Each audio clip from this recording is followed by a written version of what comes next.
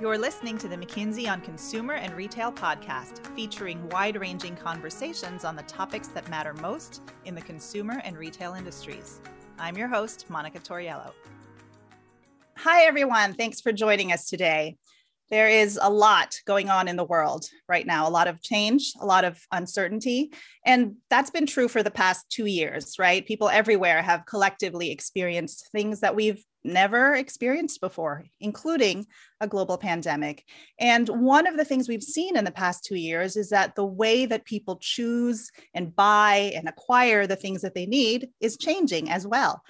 And that's what we'll be talking about on today's episode. Specifically, we'll be discussing the evolving role of physical stores in a world where lots of people have gotten used to buying stuff online and getting it delivered to their homes. And our two guests today have studied this topic deeply as they've advised some of the world's leading retailers. So let me briefly introduce them and then we'll dive right in. Tiffany Burns is a partner in McKinsey's Atlanta office. Tiffany has worked on large-scale transformation efforts at more than 15 of the biggest companies in the retail and consumer sector. And she has been instrumental in developing McKinsey's perspective on the store of the future.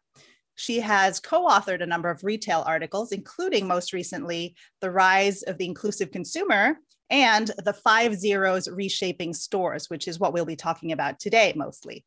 I encourage you to read her articles on mckinsey.com. Glad to have you with us, Tiffany. Thank you, Monica. Glad to be here. And one of Tiffany's frequent collaborators and co-authors is Tyler Harris, an associate partner based in Washington, D.C. If you're one of our regular listeners, you may recall that Tyler has been on this podcast before talking about the jewelry industry. Tyler is a gemologist, among other things. She is also an expert in retail operations with a special focus on next generation store technologies. So thanks for joining us again, Tyler. Thanks for having me, Monica. It's nice to be back. So one interesting stat I read recently is that U.S. retailers announced about twice as many store openings as store closings in 2021. And yes, there are lots of nuances in that statistic, right? Including the fact that there were already lots of store closings in the 2 prior years. But nevertheless, what it tells me is that stores work, right? People still shop in stores.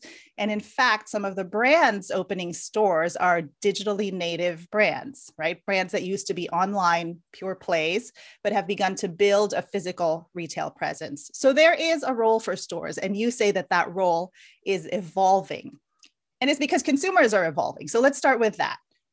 How is tomorrow's in-store shopper different from yesterday's in-store shopper? The shopper is different just in terms of the omni-channel behavior that we're seeing, right? Omni-channel customers, a couple years ago, we had thought were going to be much more valuable than single channel shoppers. But the last couple of years have really given us the time and the data to confirm that that was right? Omni-channel shoppers shop 1.7 times more than single channel shoppers. They also spend more. So that in-store customer going forward is going to be one that is hitting all of the different channels and all of the different touch points that a brand or a retailer has. It makes consistency really important, and it makes connectivity between those channels really important. The other thing that's really different about the customer of tomorrow is that they are valuing different things in the store. And we are seeing the behaviors change towards what they value. So for instance, there is no longer this value on transactional activities. Let's use self-checkout as an example, right? Used to be that when you go to a grocery store or when you go to a department store, customers really valued that personal interaction with a sales associate to help them check out. That is no more, right? It's about speed and it's about convenience. And in many ways, taking checkout at a physical location entirely out of the equation when people are using curbside or buy online, pick up in store. So all of those behaviors really are changing in terms of how a customer interacts with the store in all of the different channels and then what they are looking for when they go into a store.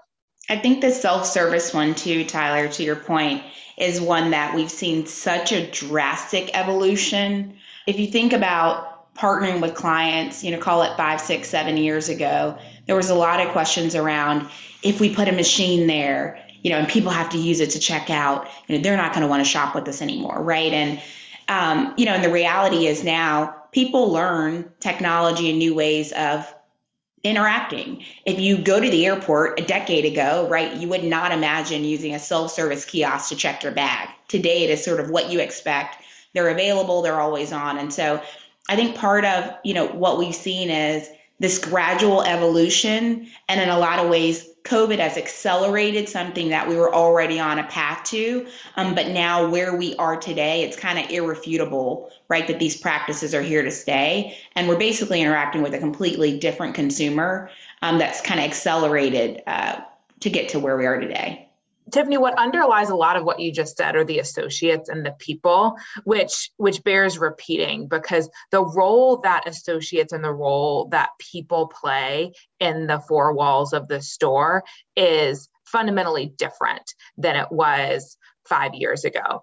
You've got new roles. So you have people, if we go back to our self-checkout example, you have folks who are no longer checking customers out. Right? They are doing much more of a consultative selling or doing new activities that didn't really happen in stores 5 years ago, like fulfillment. That investing in scalable, digitally enabled trainings for these associates is really important. And so underlying all of this really is the people aspect, and how the people aspect looks different when you augment it with a lot of the technology that's coming into stores. And that's one of the 5 zeros. And we'll get to the talent part of the 5 zeros a little bit later on. But in your article, The 5 Zeros Reshaping Stores, you talk about the 5 things basically that retailers need to keep in mind as they think about evolving their stores. And the first one is zero difference in channels. And as you said, Tyler, everyone's an omni-channel shopper now, right? I could walk into a store, but maybe I'm just there to pick up something that I already paid for online, or maybe I'm there to look around, but I'll actually buy the item on my phone as I walk out, right? And stores need to be able to meet the needs of omni-channel customers. So for example, by having a dedicated buy online, pick up in store area, right? How are retailers getting this wrong right now? Or what are they not doing yet when it comes to zero difference in channels? And then on the flip side, what are the best retailers doing on this front? A lot of retailers are still continuing to think about, I have my omni interaction and I have my store interaction, right? And I'm sort of solving and optimizing those things and, 2 different ways. And I have 2 different teams working on them, and they're thinking about those experiences. And the reality of it is if I'm a consumer, when I go onto my phone and I either go on the .com or on the app, I expect to see availability, connection to what's in store, be able to order things that I can pick up in store, be able to stand in the aisle in the store and research and understand about a product, that I may buy. And today, consumers are figuring out workarounds and ways to do all those things. They're switching over from the app to Google and looking the thing up and going to look for reviews.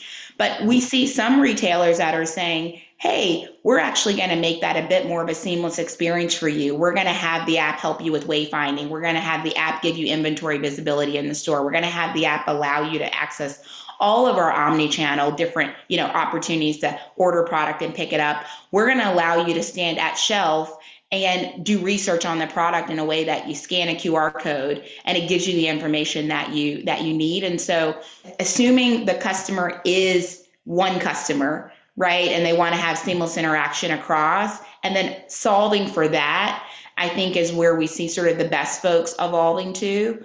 And, the people who we think are really going to have those winning omni experiences in the future. And there's an element too of organizational change and how you measure success that has to go along with that. To answer the question of, what retailers get wrong is oftentimes they'll do all of these things that Tiffany mentioned, right? They'll try to create this visibility and this cross-channel connectivity, but they won't make the KPIs align with that. And so the best folks are completely rethinking how they set KPIs and how they set targets. It is a fundamental change because the industry to date has always been focused on four-wall metrics. And so this is kind of turning the tide for a new wave that the industry has never really done before. So it's a big change. I was just going to say, it reminds me of a shopping experience I had a couple of weeks ago. And I was looking at something and thinking about it and kind of, going back and forth and saying, maybe not now, maybe later. And I was about to leave the store and, to the associate's credit, trying to go through the full selling process, right? And going for, at the end of the day, trying to make a strong close and incent me to want to buy it in that moment. And then I said, no, I'm not ready to push go. And they said, well, come back to the store when you decide you want to purchase. Now, that's because that store associate was incented on revenue that comes through the door.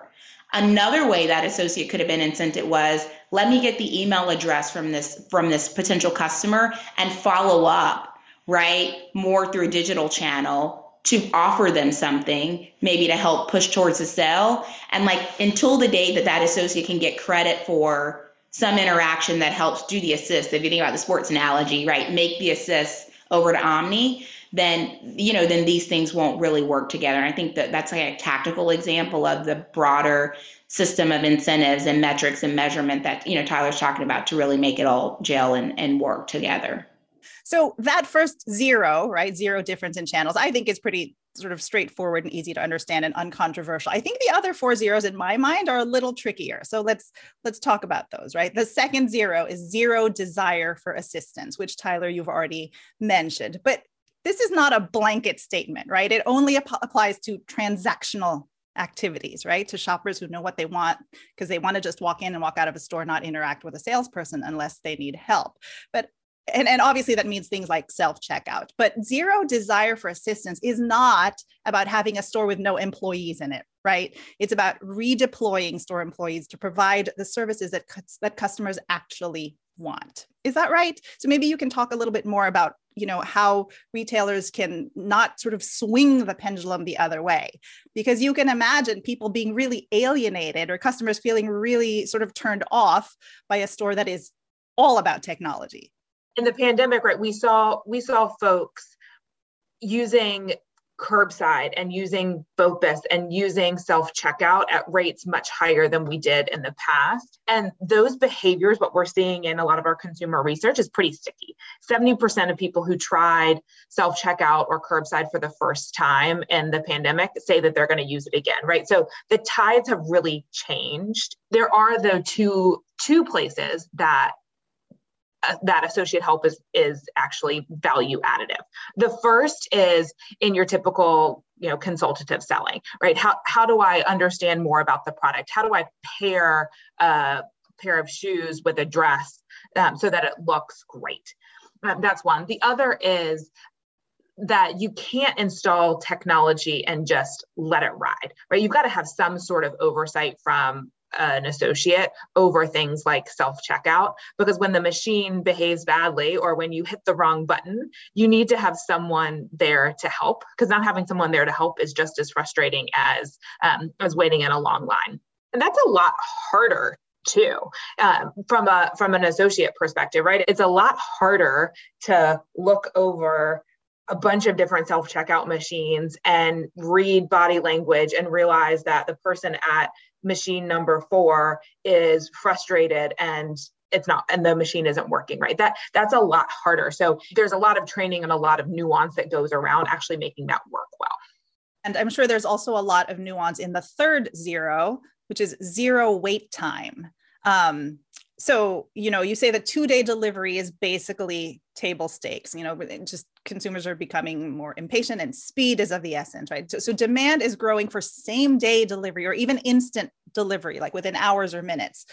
So demand is growing, but is backlash also growing? Both at this sort of I want it now mentality, but also at the instant delivery providers and the noise and the congestion that some neighborhoods and cities have started to complain about. So how should stores be thinking about zero wait time? How do you advise retailers on this topic? The expectations on speed have significantly advanced, right? If we think about from 5 years ago, you didn't order anything and really expect it to get to you in less than a week. You also were completely fine ordering your Friday night pizza and it getting there in 90 minutes, right? I mean, it was just a little bit of, you weren't sitting in front of your phone and watching the dot as it turned down your street and, stopped at the red light. I think the question, kind of gets down to is, where is it all going to land? Right? Like, what will be the future standard? And it's a balance of what people are willing to sort of pay and what they expect, I think is what we're trying to continue to understand. We do know, though, if you think about it from a fact base, what we can look at and understand is how often when you tell a customer it's going to take 3 days, do they say, you know what, never mind. We've seen that when the wait times are higher than customers' expectations, right? And that varies, right? It's not one definitive number for a different, for a specific customer. Half the people, though, will abandon the cart and walk away and say, you know what, that takes too long. Retailers are losing sales, right? When we're not getting this equation right.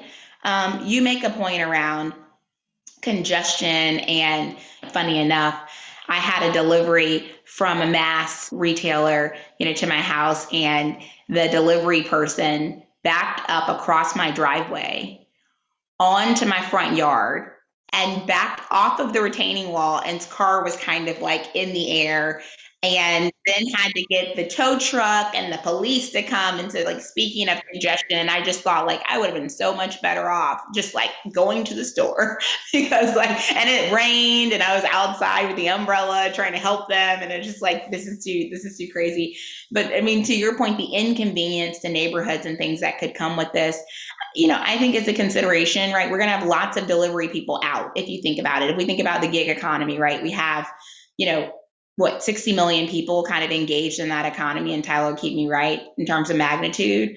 I don't think it's yet, Monica, at a breaking point that it's like, it's just too much activity. But I think you could project in the future when everyone is getting everything delivered and the frequency that they're doing it, you'd have to believe that it's driving more activity, because if not, we would have just been out in our cars, doing the same thing. And so it's not net higher, but there's a world that maybe it could. I think, too, it begs the question on what is worth the wait. I ordered an item for a friend for a gift a couple of weeks ago, and it took 2 weeks to arrive. But it was customized and it was monogrammed with her initials, and it arrived in this box that was a gift in and of itself before you even got to the bag that I ordered, right? And so that whole experience of getting something that is really special and really thoughtful was worth the 2-week wait. And so there is the flip side of it for retailers of figuring out what actually is worth the wait and making those experiences and those products really treasured, because there's a magic to that in a world where you've got all of this instant noise. It seems to me that there's some tension also between zero wait time, which is your third zero, and the fourth zero, which is zero tolerance for inaction on equity and sustainability. Because as you say, consumers will vote with their wallets, right? They'll shop from stores that value diversity, equity, and inclusion, and that sell sustainable products and have sustainable business practices. But zero wait time almost certainly means more packaging, more delivery vehicles on the road. So not great from a sustainability perspective. How should retailers reconcile those contradictions? I think folks are starting to acknowledge that our delivery preferences are creating, more waste. And I think you're seeing some retailers say, like, hey, are you willing to combine your shipments and, ship one more sustainable package? You're seeing people do a lot of product development in the packaging space to try to get to recyclable materials and all those things. So I do think, Monica, folks are trying to combine we know sustainability is important, and we also have these I'm going to order 5 things, and the tendency that they could all come separately. I think that in the last year and a half, we've just seen a broadening of the things that matter to consumers, or more of an articulation of a broader set of things that matter. And, one of the things have been around the diversity of founders and creators of product on shelf, both, in terms of gender and race. And I want to use my wallet to help promote equity. It's the thing that I can do individually. And so the tone and tenor of that has really increased, a lot.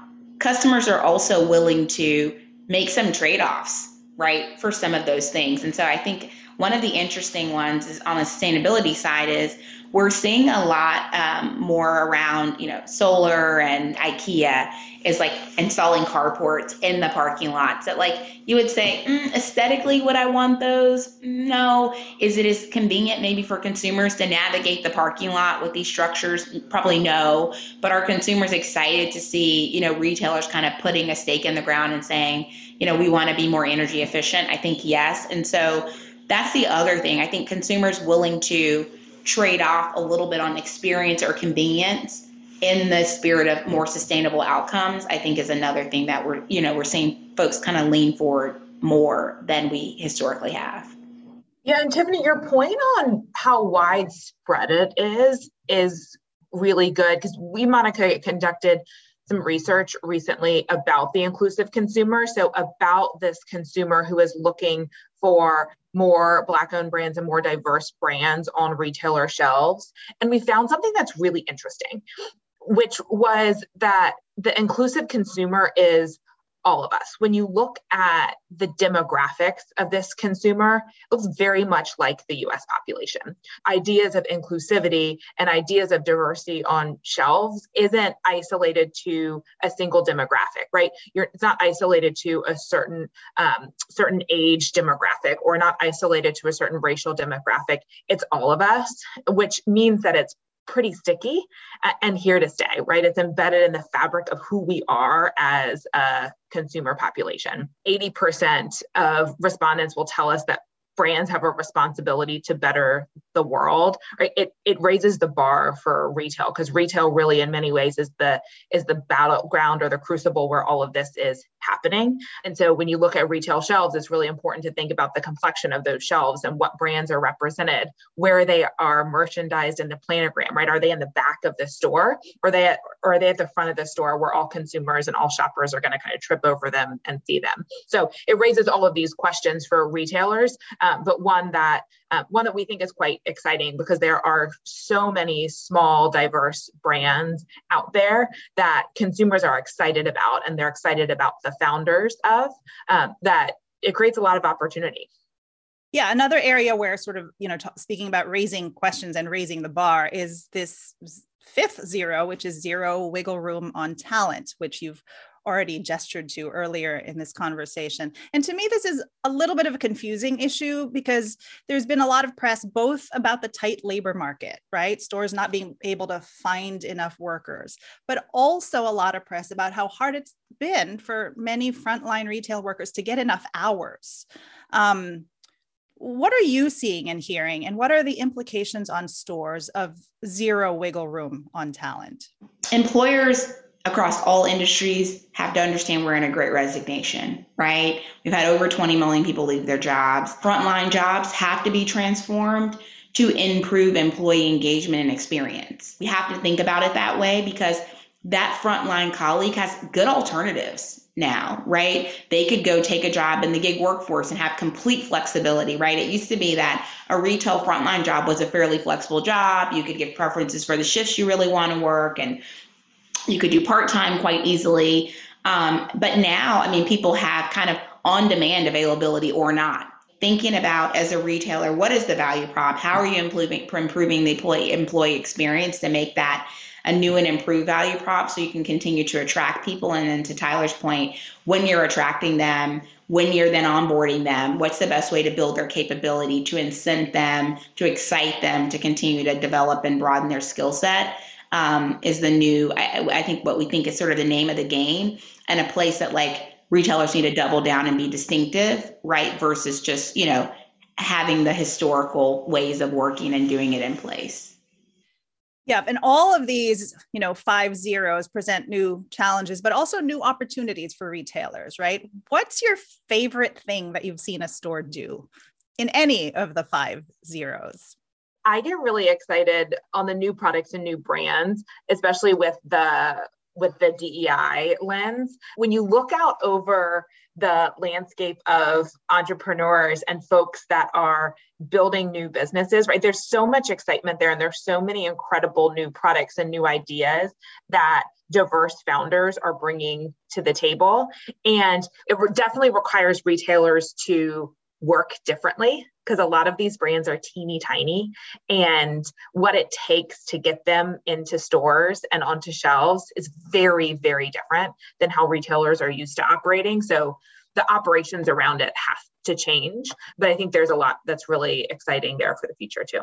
And it's a big part of the population to unlock innovation. I mean, if you think about it, Hispanic make up 20% of the population, African Americans in the US, 12. I mean, that's like almost 35% of the population that we're trying to activate and make sure that there's equity in that, right? And if you're a diverse founder, you can make a product for anybody, right? Like that, you don't have to just make a product for a diverse population. And so I think that I'm with you, Tyler. I think it's really exciting. It should be, game changing. And some of these stories and experiences are the things that I think retailers can use to create a new, fresh experience to keep driving traffic, which, look, we all know at the end of the day, the name of the game is driving traffic and delivering experience for retailers. We hope you enjoyed this episode of the McKinsey on Consumer and Retail podcast. A transcript of this conversation will be posted on mckinsey.com very soon. To suggest topics for future episodes, email us at consumer_podcast@mckinsey.com. To stay connected with us, subscribe to our email alerts on mckinsey.com. Thanks again for listening.